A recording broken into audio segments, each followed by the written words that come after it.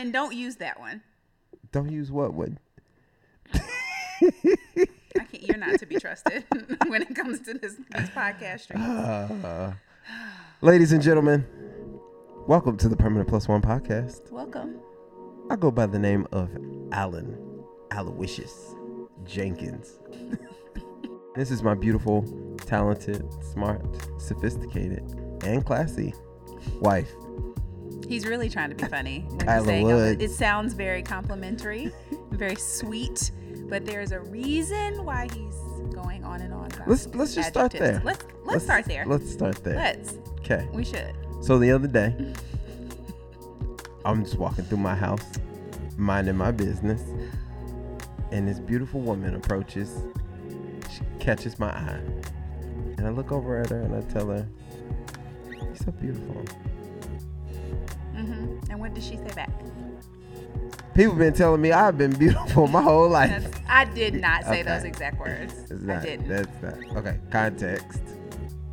What did you say? I said something to the effect of, hoping that you think I'm as smart as I am beautiful. Or as, kind, as determined, as, these other things that I think that I am. You are all of those things. Thank you. But in that particular moment, you were beautiful. Yes. And kind. You was kind. I mean, don't get me wrong. I appreciate the compliments. I do. And I'm thankful that you think that I'm beautiful. But I also think it's important that women are also affirmed in other ways. Yeah. I try to do that for the girls. I'm pretty, not just telling them all the time, "Oh, you look cute, girl. Your outfit's cute." Yeah. Like, you smart. You were smart. It's kind. And I understand. I get it. I totally understand the perspective of, not wanting to be objectified or not wanting to feel like you're just another pretty face. Thank you. However, there's a however. You are a beautiful Thank you, woman. I appreciate that. And I will start giving you more of the affirmations. Oh, well, everyone listening, please know that ever since this conversation, he has taken it upon himself to make sure he points out when I say, "Oh, you look cute today. I'm smart, aren't I?" Yes, you're also smart. Thank you for flipping that whole conversation on me. I just wanted to be a two-way, It's fine. Or equal opportunity to, learn that I am also intelligent. Yes, you are very intelligent. I thank you for being patient with me and letting me know that, you need other versions of affirmation as well. Yeah, I'm glad we're at a place where we can communicate about that. Me too. Our communication game is much stronger these days. You have come a long way. I have come a long way. Yeah. It was mostly me who was not. I'm a great external communicator. Yeah, but not internal as far as like personal relationships. Sometimes I struggle. Yeah, so let's jump from that. I think that's a good segue into, we were having a conversation about your needs, and the fact that you were super selfless. Yeah. And I almost think to a fault. Definitely to a fault. Yeah. Like for example, I will be, I don't know, there's so many things that happen. It's hard to pick one. But I'll say, for example, it gets frustrating for you I'll be sometimes. like, yeah, I'm gonna go around the corner. And you said you needed something from the store. Do you want me to go ahead and go to the store for you? It's fine. I'll wait until this evening and I'll go, even though I got 1,000 other things to do. And I'll be like, but I'll be in a shared parking lot with the grocery store. Are you sure you don't want me to go? No. Yeah, no, it's fine. It's fine. I don't want you to inconvenience yourself, but I'm offering to do it. Yeah.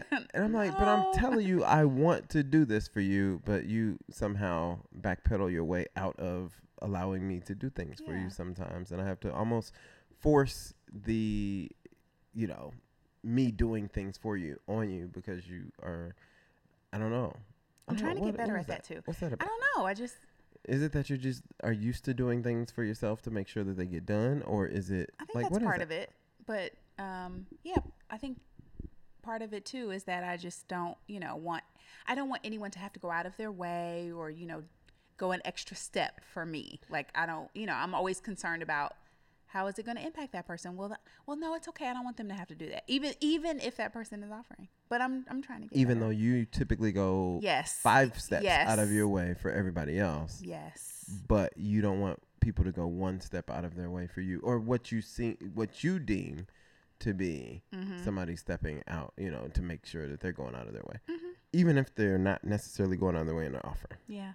I don't know why. How can we fix I'm trying this? to get better at it. Have I gotten better? I'm trying. You're not getting. Okay. You haven't gotten. Okay, well. Prime example today. I'll keep working on it. When I was on the other side of town. I did let you get it. You did, because I forced it. I forced the issue.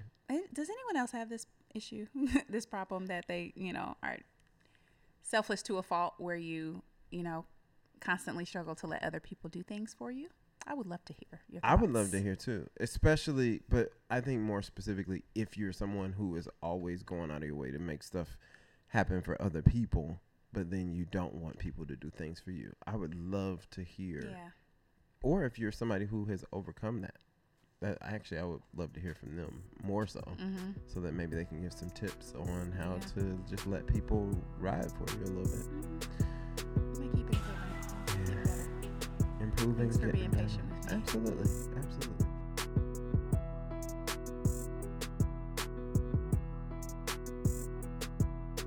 We got a chance to sit in front of the television. We did, which doesn't happen often. So when we do, we very, binge.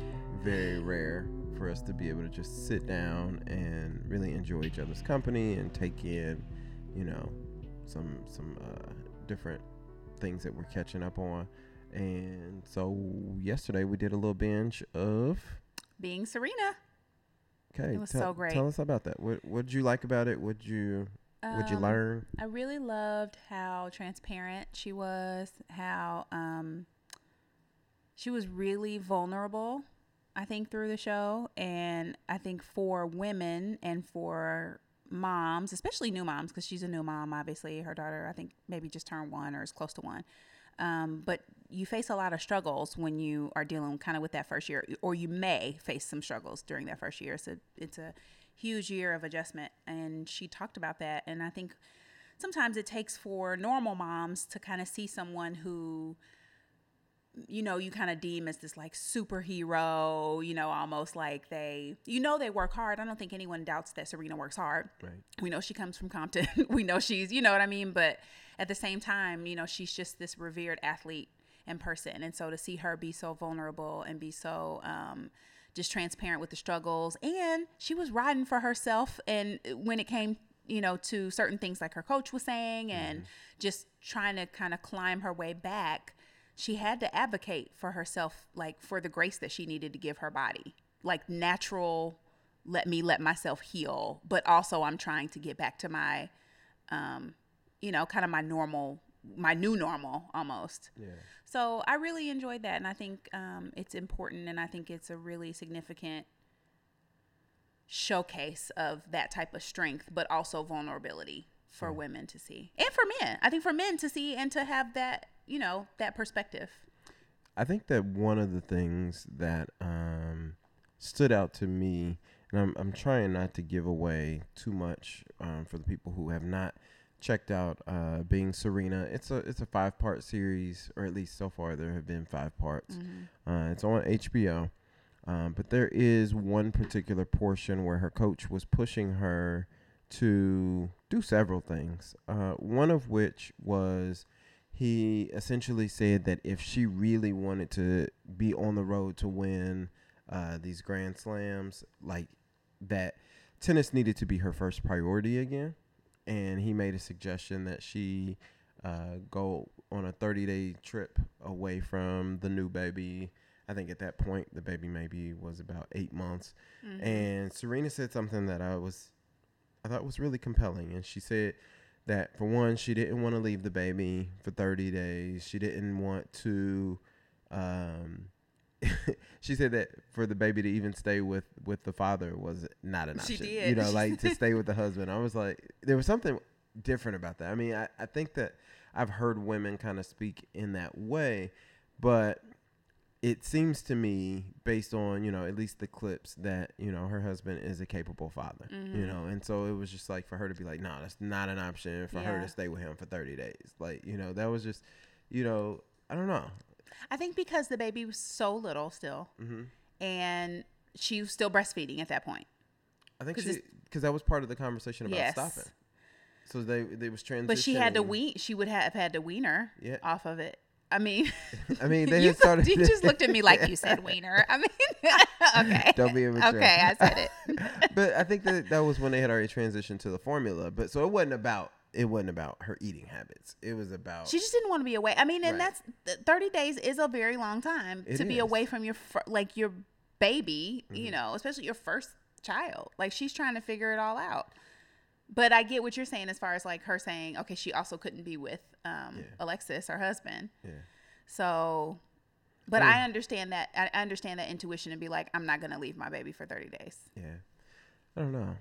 I mean, it's definitely a challenge, and it's definitely a decision that would be difficult to make. Mm-hmm. But I think in that type of circumstance, the decision has to be made. And so she did go on the trip, but did she bring the baby? She did. No? She took the baby with her. Remember, she was, so then it gave that really, I guess, rare glimpse into kind of the behind the scenes. Mm-hmm. And, first of all, she's going up against, she's preparing for the French Open, I think is what she was preparing for. And first of all, she's going against, not kids, but other athletes who are much younger than her, 10, 12 years younger than her. And they're, they haven't just given birth to a baby. Right. So then beyond that, she's training, and then she's having to come back to her room. And I think she had help, but you could still see that she was doing it. She was still feeding. She was still nurturing her daughter. And that's a lot.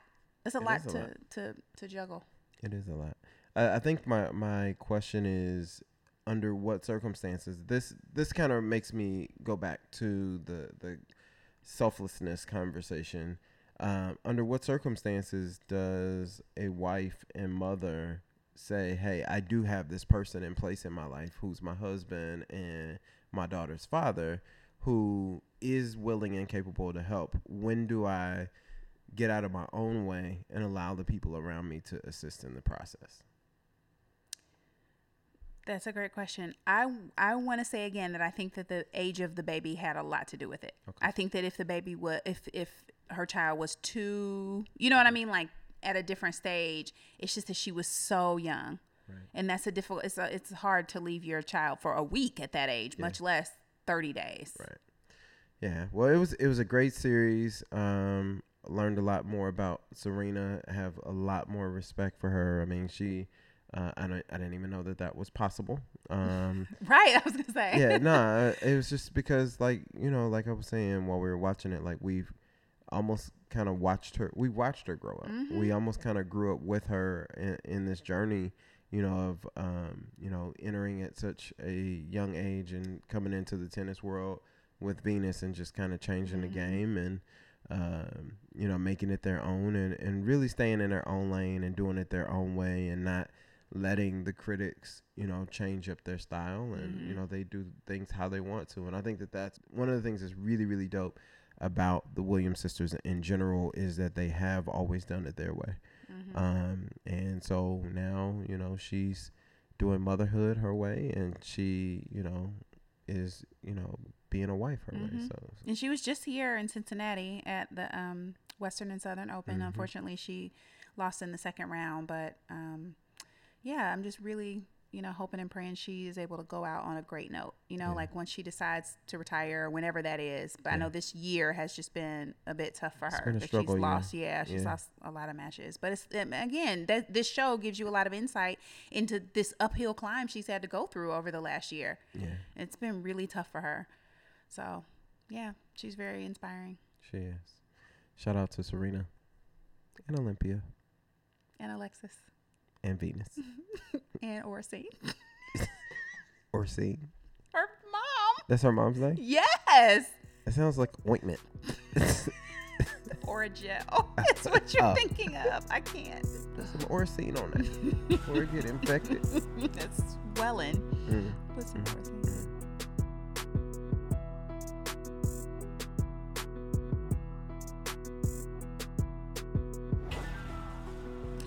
One thing that I'm really interested in seeing is a new movie called Crazy Rich Asians. It's been all in the news, and I think a lot of people have probably seen it on social media because it's a huge accomplishment for Asian culture to be kind of the lead roles in a movie, and I think that's great for representation. Representation matters. Representation definitely matters, and I think that for this to be a movie about Asians being reflected in a non-stereotypical / martial arts / I'm a smart mathematician type way, I think that that's dope. It is. So I hope that people go support it in the same way that we were asking, other people of color to go support Black Panther.